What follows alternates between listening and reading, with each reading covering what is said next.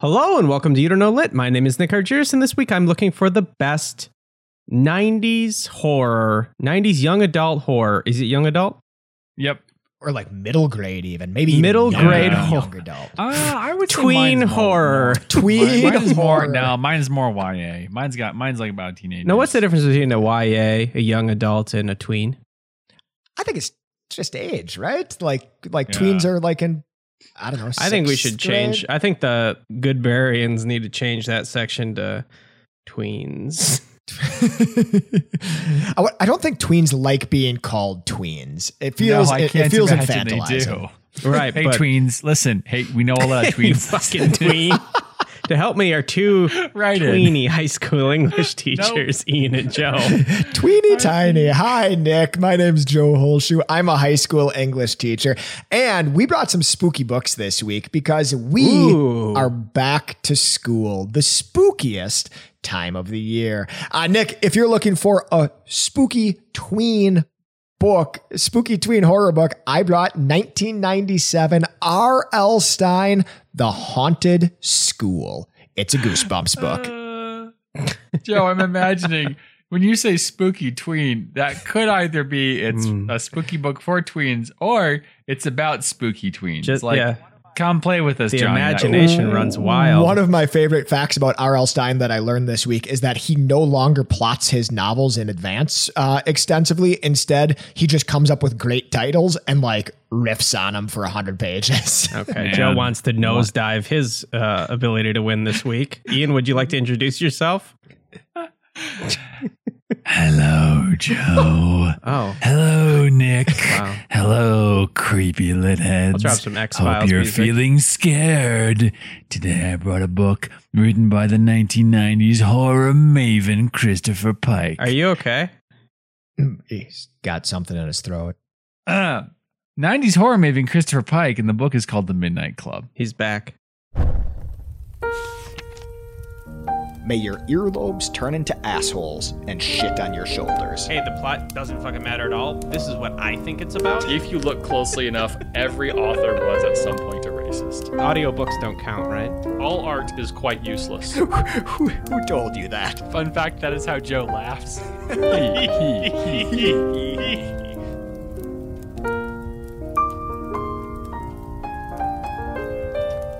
Okay, so what are the names of your books? My book is called The Haunted School. No, you can't get on my thing. Okay, I'll Joe, do a I different was the one who spooky thought voice. it I'll would do be a a scary different voice, spooky not you. No, you don't own the scary voice. We're like a month ahead of Halloween here, but that's fine. What if we just do scary Spooky books season. from here on out? Oh, just do a month of spooktacular? Hey, what's the spookiest season? Because Joe was saying like, oh, the spookiest season is the beginning of school, but obviously Halloween is on the list. What else? What are some other spooky seasons? I always think of the dead of winter, like the darkest sure. part of the year. Like that is a spooky time. Like if I was writing a book, what would be the scariest setting possible? Right. Like time setting. Time setting. Yeah. Hmm. Probably like just like the dead of winter, you know, when it's just really eerily quiet. Mm-hmm. Yeah. What about Dark. you, Ian? I don't know, because you guys named the really good ones. I would maybe think like Right. spring is kind of spooky, because here's the thing: there's so much stuff growing. It would be easy to hide a body in the Oh, brush, okay, that's in the specific. brush. Yeah. So you guys, did you read these books? No, this Wait, week I decided not. No, this is a lithead suggestion. This book was suggested by Brenna Mackey.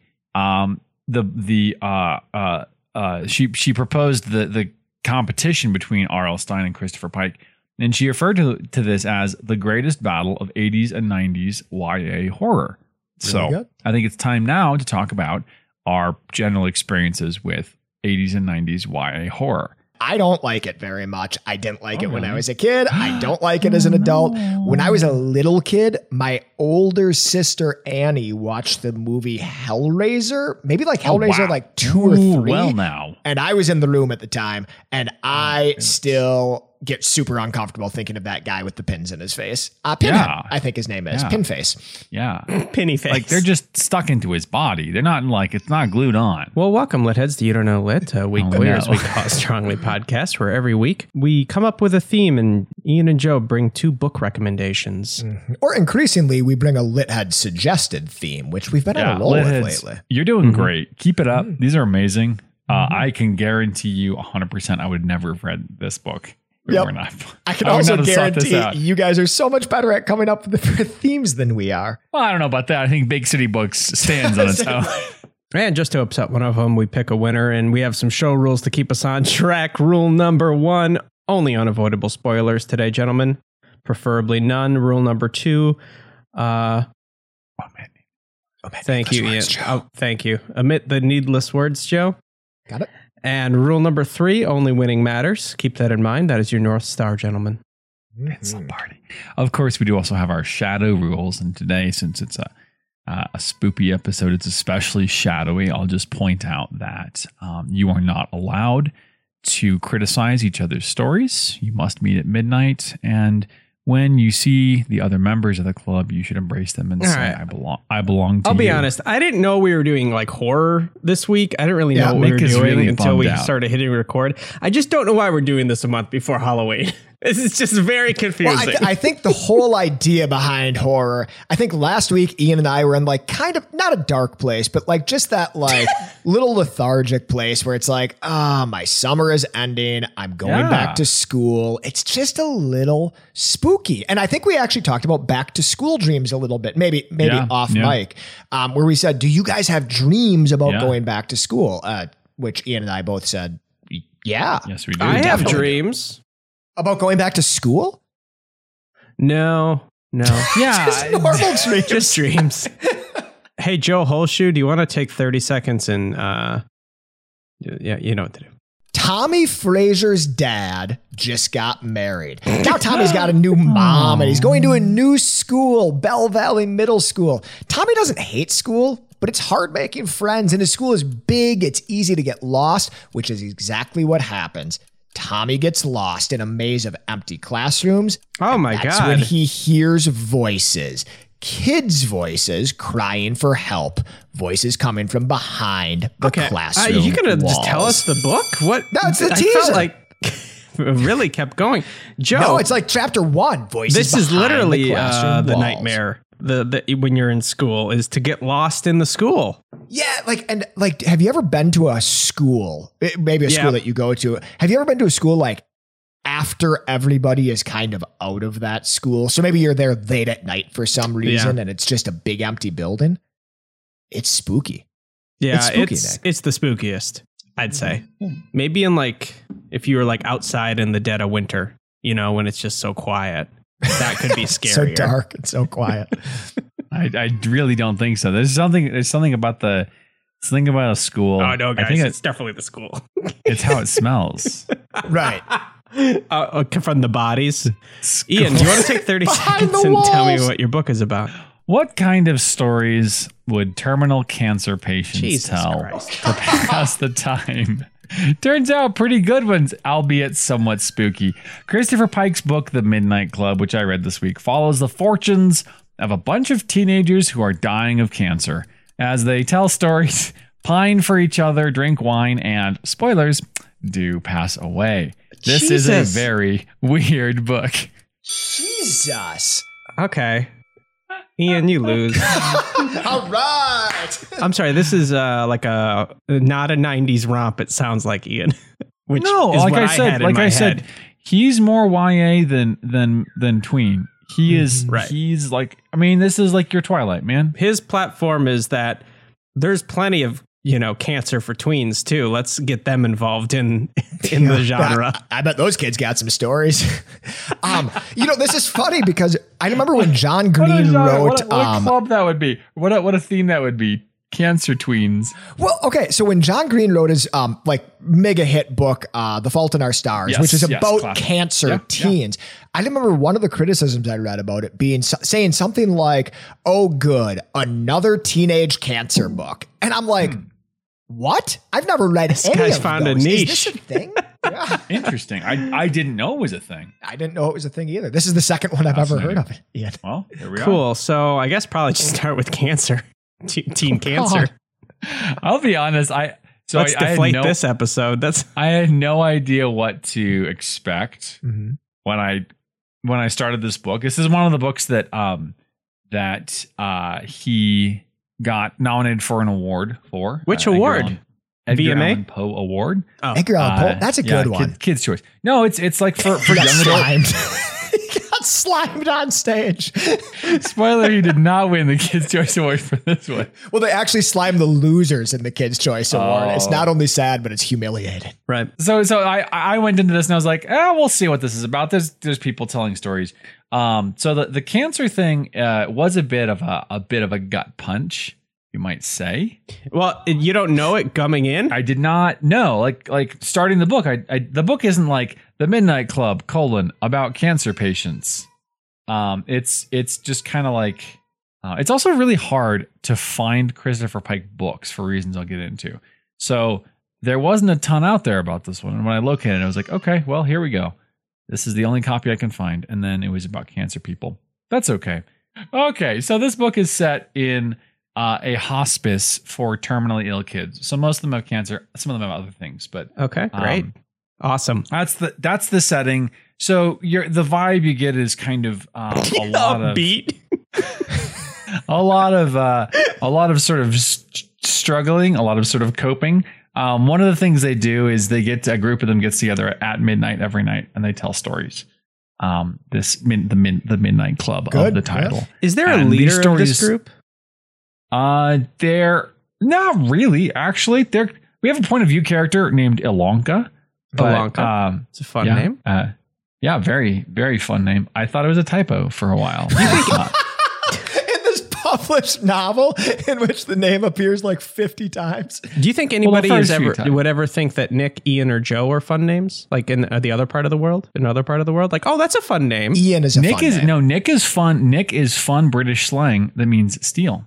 Like to Nick. Like Oh, I okay. nicked some chocolate from the shop. Or if you got like a Yeah. nick on your car, right? It's also a bad thing.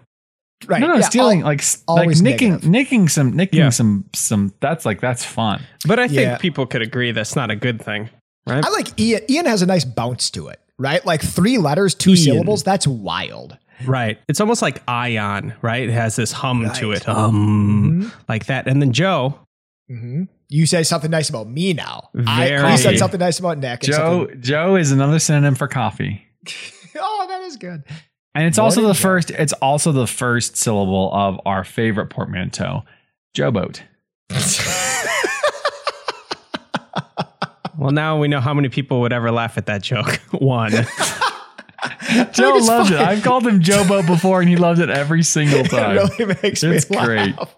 So really makes me laugh. I forgot the name that you said. That's it. The name doesn't matter. Joelle. Joeboat is the name that I said. Let's just call her Joe Boat.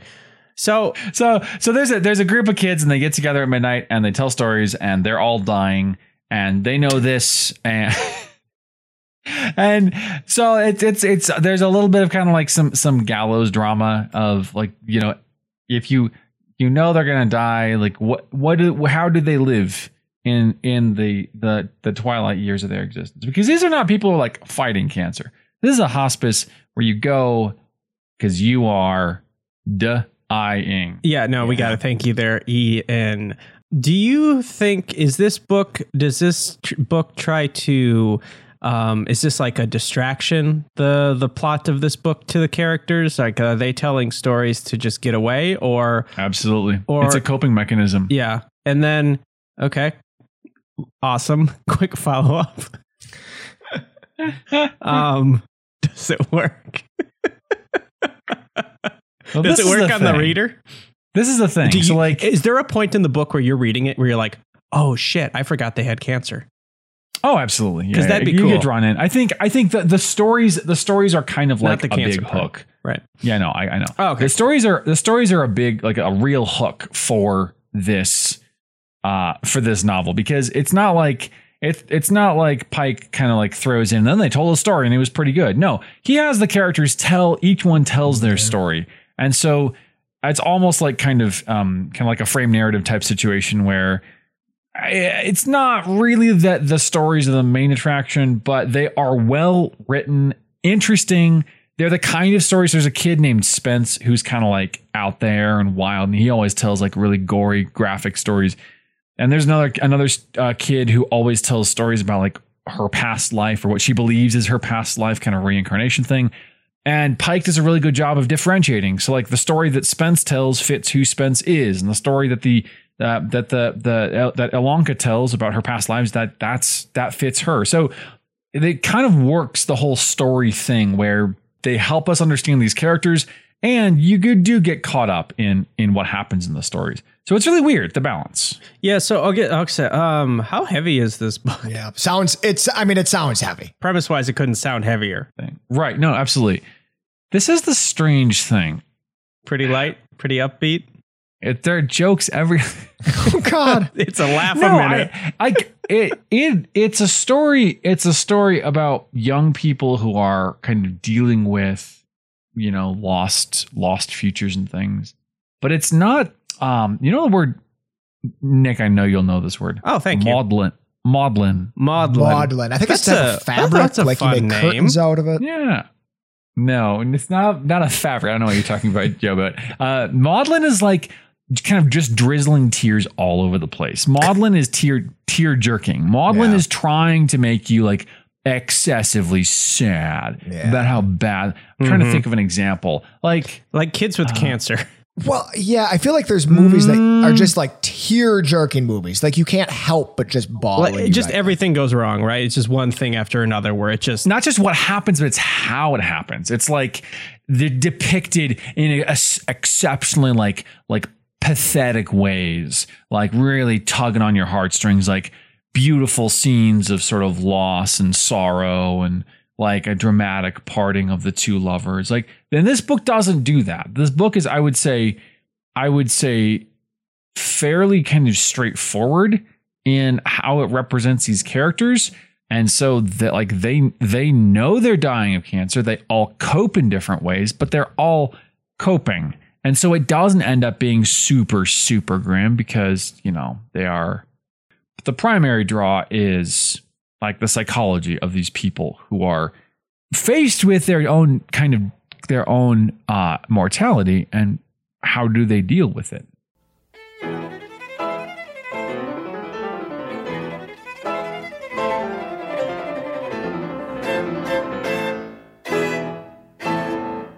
The story begins with this they make this pact like, hey, if one of us dies before the rest, we should try to reach out from beyond the grave and contact. It's a good plan. Guys, can we make a pact right here that if one of us dies before the rest, we should try to reach out from beyond the grave? Yeah, just to podcast with the others for a little while. Just to keep podcasting into eternity. Yeah, just like every week, like we're just on the Skype call. We'll be the first never canceled podcast. That's kind of the overall. That's the overall. The question, will they be able to contact each other? One of them is going to die, but it's more just sort of a character study. These four interesting people who are in a situation which is unique and kind of grotesque, and you just watch how they kind of interact and unspool. It's a book which you sort of have to trust that it's going somewhere. But I would say it pays off pretty well. Is this a horror book? Well, this is the other thing. I would say this is not. This Christopher Pike writes like some really, really scary stuff. This is grotesque, and this is maybe unsettling or disturbing. This is not, R.L. Stine style Goosebumps, hair raising, like freaky, deaky. Freaky or deaky. It's like the Spence, the kind of out there kid who tells the kind of grotesque story, like the violent stories. Like his stories are all about mass murders. Another one tells stories about relationships that are like kind of falling apart because people aren't loving each other properly. Another one tells stories about like her past life or what she believes is her past life. And there's a mysterious figure who's influencing her. So there's like this atmosphere of the macabre. Yeah. Definitely an atmosphere of the grotesque, but it's really not like one of those sort of edge of your seat, heart palpitations, which I think honestly, I'm teaching this year. I'm teaching I'm teaching middle schoolers and high schoolers. Wow. Tweens. Do you have tweens? I actually am teaching. Hey, tweens, if you're listening to this, turn it off. This is not for you. Please do not skirt away from the terminology of tweens ever again Please on this podcast. Can you please, every morning when you go to your middle schoolers, Ian, can you please walk in and say, good morning, tweens? I will not. I always say good morning, scholars. I don't say good Well, morning, tweens. yeah, for your high schoolers, sure. Can you say it like that? I should. I don't refer to my students by their age really so much as by their. Anyway, the point is, what I'm trying to say What with about this their is, sex or ethnicity? Yeah, what about gender? by their religion, yes. Hello, atheists. Hello, Christians. Hello, Buddhists. No, so I have these two classes, this divide, right? And my high schoolers are pretty, like, they're seniors, many of them. And my middle schoolers are definitely like 6th and 7th grade. And I think that what would be scary to a middle schooler would be ridiculous to a high schooler.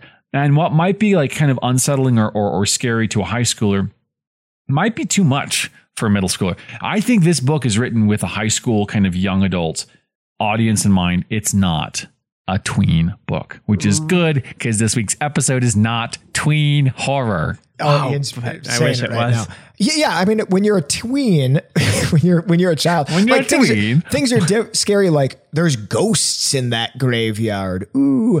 Right. When you get older, the things that are scary are like, hey, your parents are going to die. And it's like, right. oh, maybe I wow, won't have a that's- future. Right.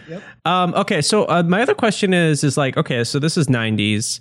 I'd say in the last like 3 to 5 years, it's become more popular to be like, not only should you write what you know, you better write what you know. Right. You shouldn't be. You should yes. kind of stay in your lane in terms of like pulling from your own experience, you know, when it comes to certain topics, right? Yeah. What does this guy, is there any backstory here with this author, or is he just like, man, I love cancer and I love tweens. Let's get at it. Again, no tweens in this story. This is really interesting. So Christopher Pike is an interesting figure. So first of all, his name was not actually Christopher Pike. That is fake fiction and a lie. His name is Kevin Christopher McFadden. Christopher Pike was a pen name. So that's interesting. Are there any authors with pencil names where they just use them for a short period of time? Like for 5 years? Absolutely. Do they call it pencil names? No, They should. though. That They would don't, be Nick, but they amazing. absolutely should. It's better than what they call it. I actually just read somebody wrote this long kind of analysis about, I forget the name of the book, but they're like, hey, I think Stephanie Meyer just wrote a book about that was like super critical of religion and wrote it under a pen name, because I just read a book that sounded exactly like Twilight. It even had that's like interesting. all the same like phrases that they use in Twilight. So you get all these like shadow authors just throwing out ludicrous opinions and like cancelable offenses, huh? All right. Sorry, Ian, keep going. No, I'm just down the rabbit hole on lists of pen names. Benjamin Franklin used the pen name Busybody as one of his. That's insane. And like Constance Dogood, and also he had all Well, sorts yeah, of, I mean, like- there are all those, of course. What a douche. You heard it here first, Constance- guys. Benjamin Franklin, the Constance founding father, also huge D-bag. Ian, Yikes. you're going to tell us about your author, and Yeah, Joe so keeps interrupting you. This is literally the last thing I want to say. So he's a very interesting figure. R.L. Stine never really went away, but in the late 90s, Christopher Pike was huge. He was selling millions of books. And by all accounts, like you go to the young adult section of the library, Truthbrary, sorry. Thank you. And, or like a Barnes & Noble, Books A Million, Walden Books, Borders Books, one of those bookstores. You know, things that used to exist called bookstores. And he would be all over. So he was huge. But he had this accident at a very bad time. It was the late 1990s, and it took him a little while to recover. And by the time he was kind of back on his feet, Harry Potter had just gotten young adult fiction by the freaking throat. Yeah. And Twilight and Aragon. And it was like, that's it. You know, like that's all she wrote. He had lost, he says in this interview, he's like, you have to, teens have a short memory. Like there's a lot of turnover. You got to keep them hooked. Yeah, these And tweens he's like, come and go. not They come and tweens, go? teens. Christopher Pike had lost the teens. He had lost the teens, I tell you. There was Did you too say? late. But you said he had an accident. I'm sorry, Ian. Did you say what the accident was? No, so he doesn't say in the interview, and he's kind of a recluse. Apparently he doesn't really like kind of give a lot of interviews. So the one that I found, the interview with him I found is kind of took a lot of legwork for the interviewer to actually get in touch with him. It's a fine. He's not like crotchety or anything, but so he's just a dude who he said the reason he wrote his first YA book was because he wanted to get published. His agent said, you're a good writer, but you haven't been published. And so he tried something YA, and it took off. And pretty quickly he was this huge bestseller. Good for him. Yeah. But the thing I want to like kind of end with here is a really fascinating piece of sort of, it's a bit of a time capsule. It's a bit of like kind of critique from him. And it's a really like just kind of wholesome. So he's talking about his writing process, and the interviewer asks, like, why were all of your female characters look like this cliche, the attractive white girl? And he says it was basically impossible to write YA in the 80s and 90s and not see that this was very common. The pretty white girl on the cover was like, that was YA in the 80s and 90s. And so Simon & Schuster told him, like, you can do whatever you want. You can write whatever you want as long as you sell. And he says, okay, cool. I'm going to address some of these stereotypes. So early in his career, he's tested the water. He says, can I make my main character a normal looking girl, not a supermodel? And they're like, yeah, fine, go for it. Highly irregular. Why on earth? I know. Keep an eye on him. We'll see where it goes. Well, watch yourself, counselor. But then later, a couple books later, he does a trilogy, which kind of has some main characters who aren't white. And so he's like, I was proud of myself because I had a black guy and a Latina woman on the cover of my books. Like he felt good about it. And then he says something happened. He's like, I just stopped. Was it laziness? I don't know, maybe. And it wasn't until like much later that they kind of came back. He said, this was not the fault of my publishers that his books ended up being so white. He says it was my fault. I was very popular during that period. I could have insisted on the race of my characters. I could have added some color to the entire YA aisle, but I didn't. I let the whole thing slide. I wish I hadn't. Got more power than you think, people. Yeah, he saw this and he's like, I could, but he didn't, and now he regrets it. And I think it's just really like nice honesty. I read that and I was like, oh man, Christopher, it's all good, man. Christopher, I mean, it's not all good. You should have made more characters of color, but right, you were selling millions of books, Mr. Pike. He did. He just didn't do it soon enough, or he just didn't keep doing it. Oh, okay. He didn't keep doing it. He started, and then he kind of got away from it. And it was just it's a really interesting, especially for a guy who's avoided sort of a lot of public. He made his millions. I'm sure he's fine. Like he's okay. Well, that's good. We just want to make sure he's okay. Yeah.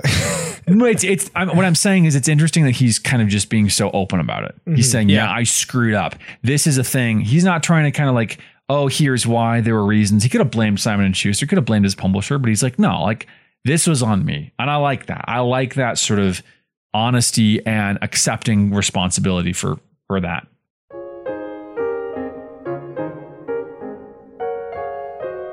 Terry writes in, microhistories, or at least that's what I call them, deep dive into a single topic. Typified by Mike, not going to say this last name correctly. Yeah, Kurlansky. Kurlansky. He looks like that name is from Wisconsin. Mark Kurlansky. Good Wisconsin name. Cod, or Henry Petrosky's The Pencil. But there are many other great examples too. Okay, so basically what Turi's saying is that there are books that go into a deep, deep microhistory. Like obscene levels of detail. Yeah. You've heard of microscopes. Microwaves. You've heard of microwaves. Microfiche.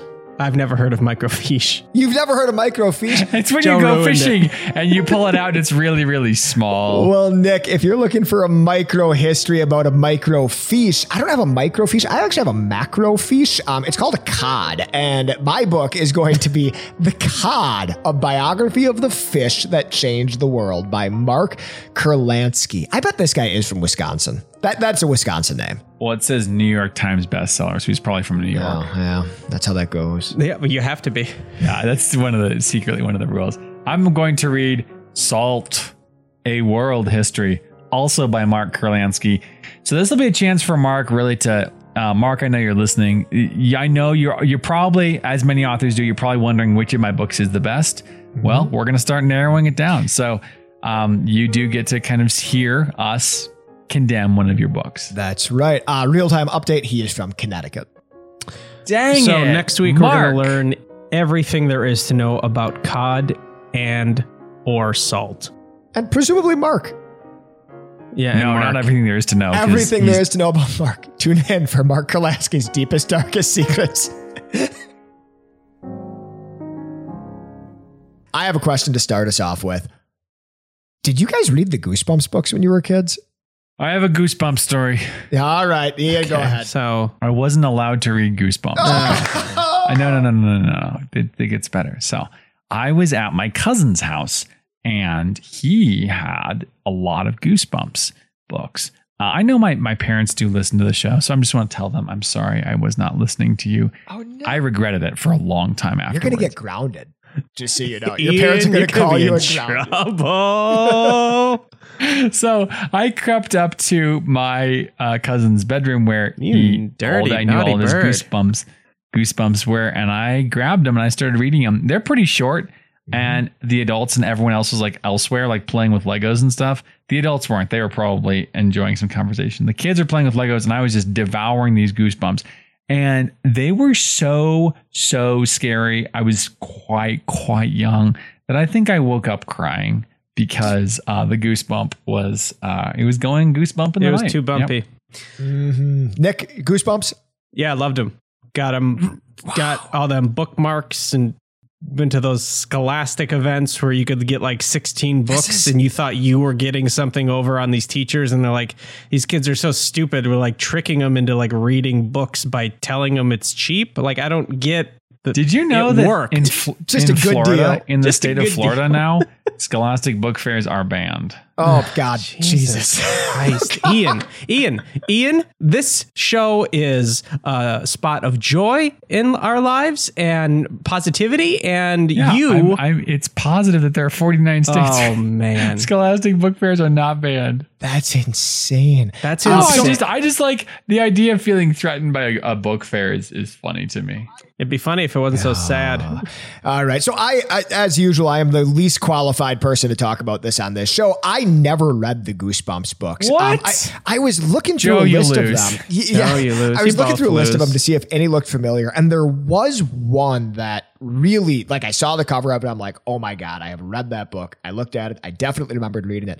I was talking to my dear wife, and she apparently was a huge fan of these books. She got down but with the bumps. she was down with the GBs.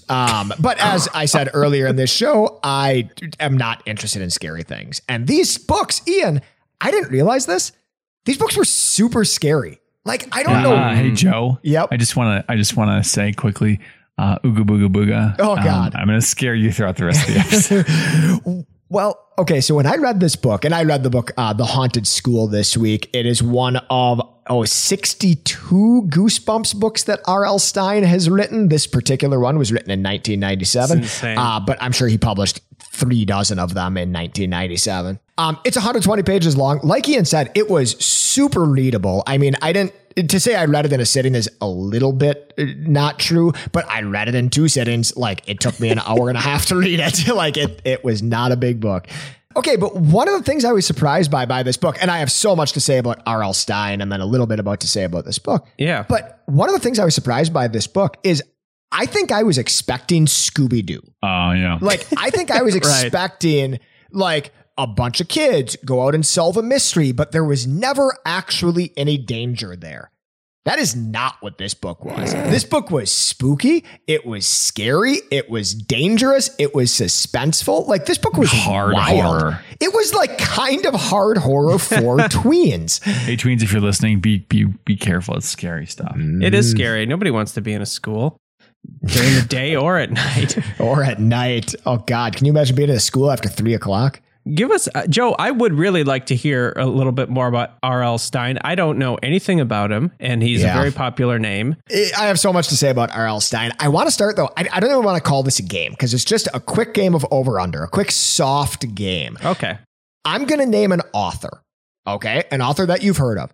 great. I want you to tell me if that person has sold more books than R.L. Stein or fewer books than R.L. Stein? I think the answer is always going to be fewer. Okay. Right. Okay. Maybe. So this game is called Over Under. If the author has sold fewer books than R.L. Stein, you go ahead and say under. If they have sold more books than R.L. Stein, you say over. Gentlemen, J.R.R. Tolkien. Under. Over. So Ian is saying that J.R.R. Tolkien has in fact sold. So I'm sorry, let me start that There's over. a lot of syllables going on here. Letters. So J.R.L.R. Stein. So Ian is saying that J.R.R. Tolkien has in fact sold fewer books than R.L. Stein. Jesus, I don't even know what you just are saying at all. Yeah, so that's correct. J.R.R. Tolkien has sold fewer books than R.L. Stein. Gentlemen, James Patterson. Point for Nick. More books than R.L. Stein or fewer books than R.L. Stein? James Patterson. It's a tough one. I'm going to say more. More. Ian? I'm going to say fewer. He has sold fewer books than R.L. Stein. Guys, Interesting. Stephen King. Here we go, guys. Now we're talking. I'm going to say he has sold less books than Stephen King. I'm also going to say the same thing. R.L. Stein has sold. I'm going to say. I wanted to say the opposite. I want to say that Stein has outsold Stephen King. Stein has outsold Stephen King. Take that, Nick. Dr. Seuss. Now, fuck this game, Joe. I mean, the game's over. Basically, R.L. Stein has sold more books than almost any author that you can name. Well, did he sell more than Seuss? He sold fewer than Seuss, but How? barely. Like, just barely. He Well, and sold he's still barely selling. fewer than Very J.K. unsatisfying. Rowling. Like this guy has sold something like 400 million books in his lifetime, which That's a is lot of just, it's wild. Yeah. I will say one of the things that helped him sell a lot of books is he has written a lot of books. Like J.K. Rowling has written something like 15 books. R.L. Stein has written 430 books. You throw enough at the wall, eventually it'll start to stick. Oh my God. Yeah, this guy has written crazy books.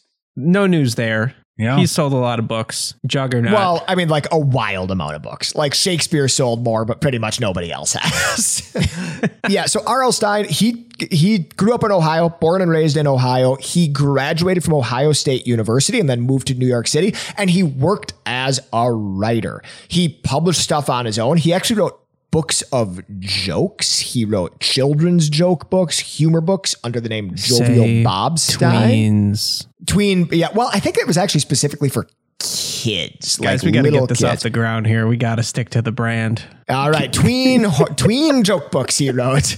Wow, those sound great, Joe. He wrote for TV shows and things like that. And all the time he was writing, like working a day job writing, he would also write at night trying to publish novels. And he had kind of mixed success with it. He on that grind.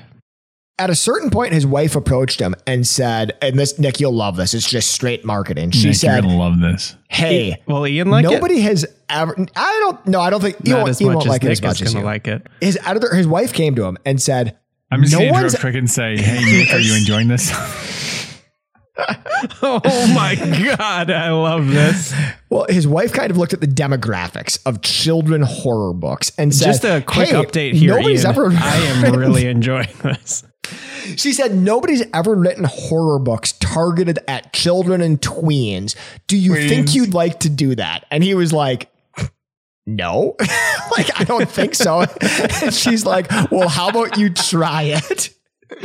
Wait, so he was writing other things and then he kind of got onto the young adult tween thing. Yeah, he like That's stumbled interesting into because, the tween because thing. that's more or less the career path that Pike had. It's like Yeah. you don't start off saying I'm going to tween it up, but Yeah. before you know it, you have Eventually, we all tween it up, don't we? Oh, Ian? well, I mean, eventually Time you makes do a tween what of us all. sells. Eventually you do what sells. Yeah. So he started writing the Goosebumps books. His first contract was for So it wasn't 6 even his books. idea? No, it was his So- wife's idea. Okay. Does he steal these books? That's pretty scary. Well, it's kind of Wow. interesting. What a great idea his wife had. He gave her like $1 from each Well, I do book think- or something. So reading about R.L. Stine a little bit, it does seem like these books are really it's his name on the cover, but it is a collaboration between he and his interesting. wife. She doesn't do any of the writing, but she is his editor. She's actually his only editor. So he writes the Cool. books. She edits the books, and he says she's also just absolutely ruthless when she edits them. At one point, he gave her a manuscript, and she gave it back to him, and he was expecting like all sorts of like markups and stats and crossouts and suggestions, and instead she had written on the front page psychotic ramblings and gave it back to him. That's brutal. Not even worth her time. That's cool. So he kind of thrives off of the unacknowledged work of a woman. Oh, Right. Yes. come on. He has built his empire on the back of an unnamed woman. Yes. Yeah. Good for him. Whose name was See, Yeah. Joe has not named her yet either. Mrs. Stein. Mrs. Stein, obviously. The Goosebumps books obviously got crazy popular. In the mid 90s, they were as challenged as Madonna's book about sex, The Anarchist Cookbook, and Private Parts by Howard Stern. Like they were hotly contested. Jane Waldhorn. Jane Waldhorn Stein. No. J.W. Stein. Okay. Kept her name, it looks like. Okay. And wait, what was his name? Was that his real name? R.L. Stein. I think it's a kind of an abbreviation of his real name. Yes. Be. Is that a pencil name? No, it's his actual name.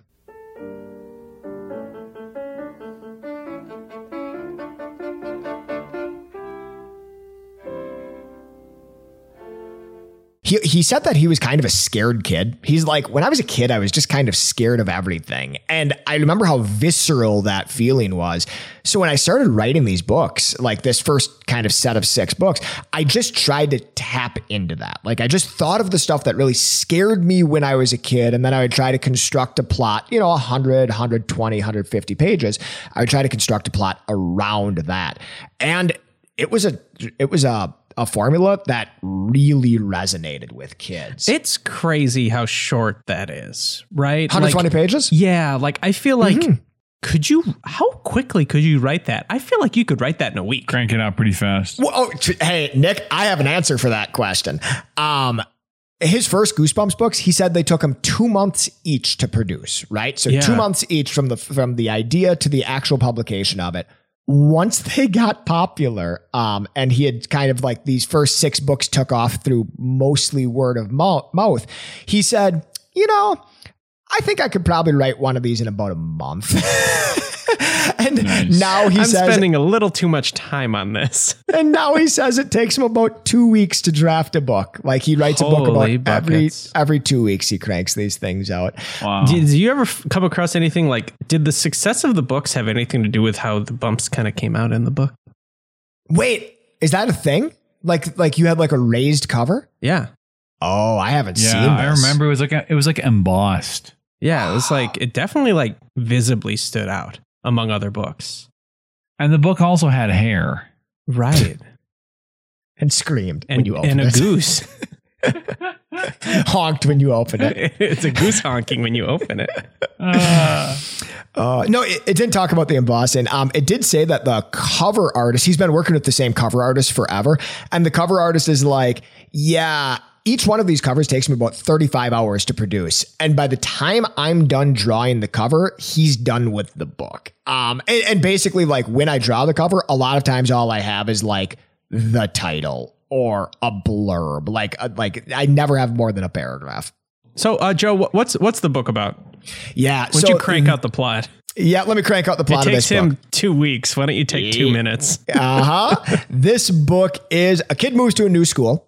Pretty spooky. He wants to make new friends, so he volunteers to be on like basically the party planning committee at school, and they decorate for a dance. Okay. So he's at school late one night, decorating for this dance with a couple of his new kind of friends, and he has to go to the art room for paint. And on his way to the art room, he learns that, this school 50 years ago had a class of students just disappear from the face of the earth. That's not Nobody good. knows. It's not good. Nobody knows what's happened to them. Adults aren't saying anything. And while he's in the art room, he comes across spooky stuff. Like he hears people's voices behind the walls, and he comes across a classroom full of full of statues of students sitting in desks fully clothed. And basically it's him kind of accidentally stumbling into this spooky world. I've blocked this out entirely, and now I'm looking at the covers of Goosebump books, and it's really bringing me back. It is okay, Litheads. If you Visceral. had any connection to the Goosebumps books growing up, I invite you to just look at covers of old Goosebumps books. Oh, man. It is nostalgia that has hit me harder than almost any other nostalgia. And Holy I didn't buckets. read these. Like, they were just so everywhere. I read the ones with the little dummy, you know? Yep, the Slappy, famous ones. Slappy the dummy. Slappy the dummy. Oh man, this is. I'm just gonna post a bunch of Goosebumps. It's like Lisa covers. Frank. It's like scary Lisa Frank is what it is. Lisa I don't know Frank. what Lisa Frank is. What? Are you thinking of Anne Frank? Are you thinking No, of Lisa Google- Simpson? Google Lisa Frank, you chumps. Let's all Google it together, Litheads. Mm-hmm. This book has a really great premise that grabs your imagination. Like, you said 120 pages isn't very much. It's not. By the end of the first 3-page chapter, you are in this story and like you have hit the ground running. Like, stuff happens immediately. You get character names, you get a couple details, and then it rolls. This book is also genuinely creepy. Like I said earlier, I thought it was going to be Scooby-Doo, but it was like dangerous and scary. And even at one point, when it seems like things are going to turn out okay, there's like huge twists and turns, and you're like, oh my God, that is surprisingly dark for a book targeted at tweens. It's super good at foreshadowing. Like, it's well built. Like, it has a mystery inside of it that can be figured out by a careful reader. And it has super quick and cliffhangery chapters. Like, like there's all these people out there that are like, I read all the Goosebumps books when I was a little kid. Well, guys, they're not that hard to read. I'm not impressed, right? They take like an hour. So, Nick, I thought it was a super good book. I liked it a lot. I don't know that I'll be going back and reading all the Goosebump books, but I am happy I read this one.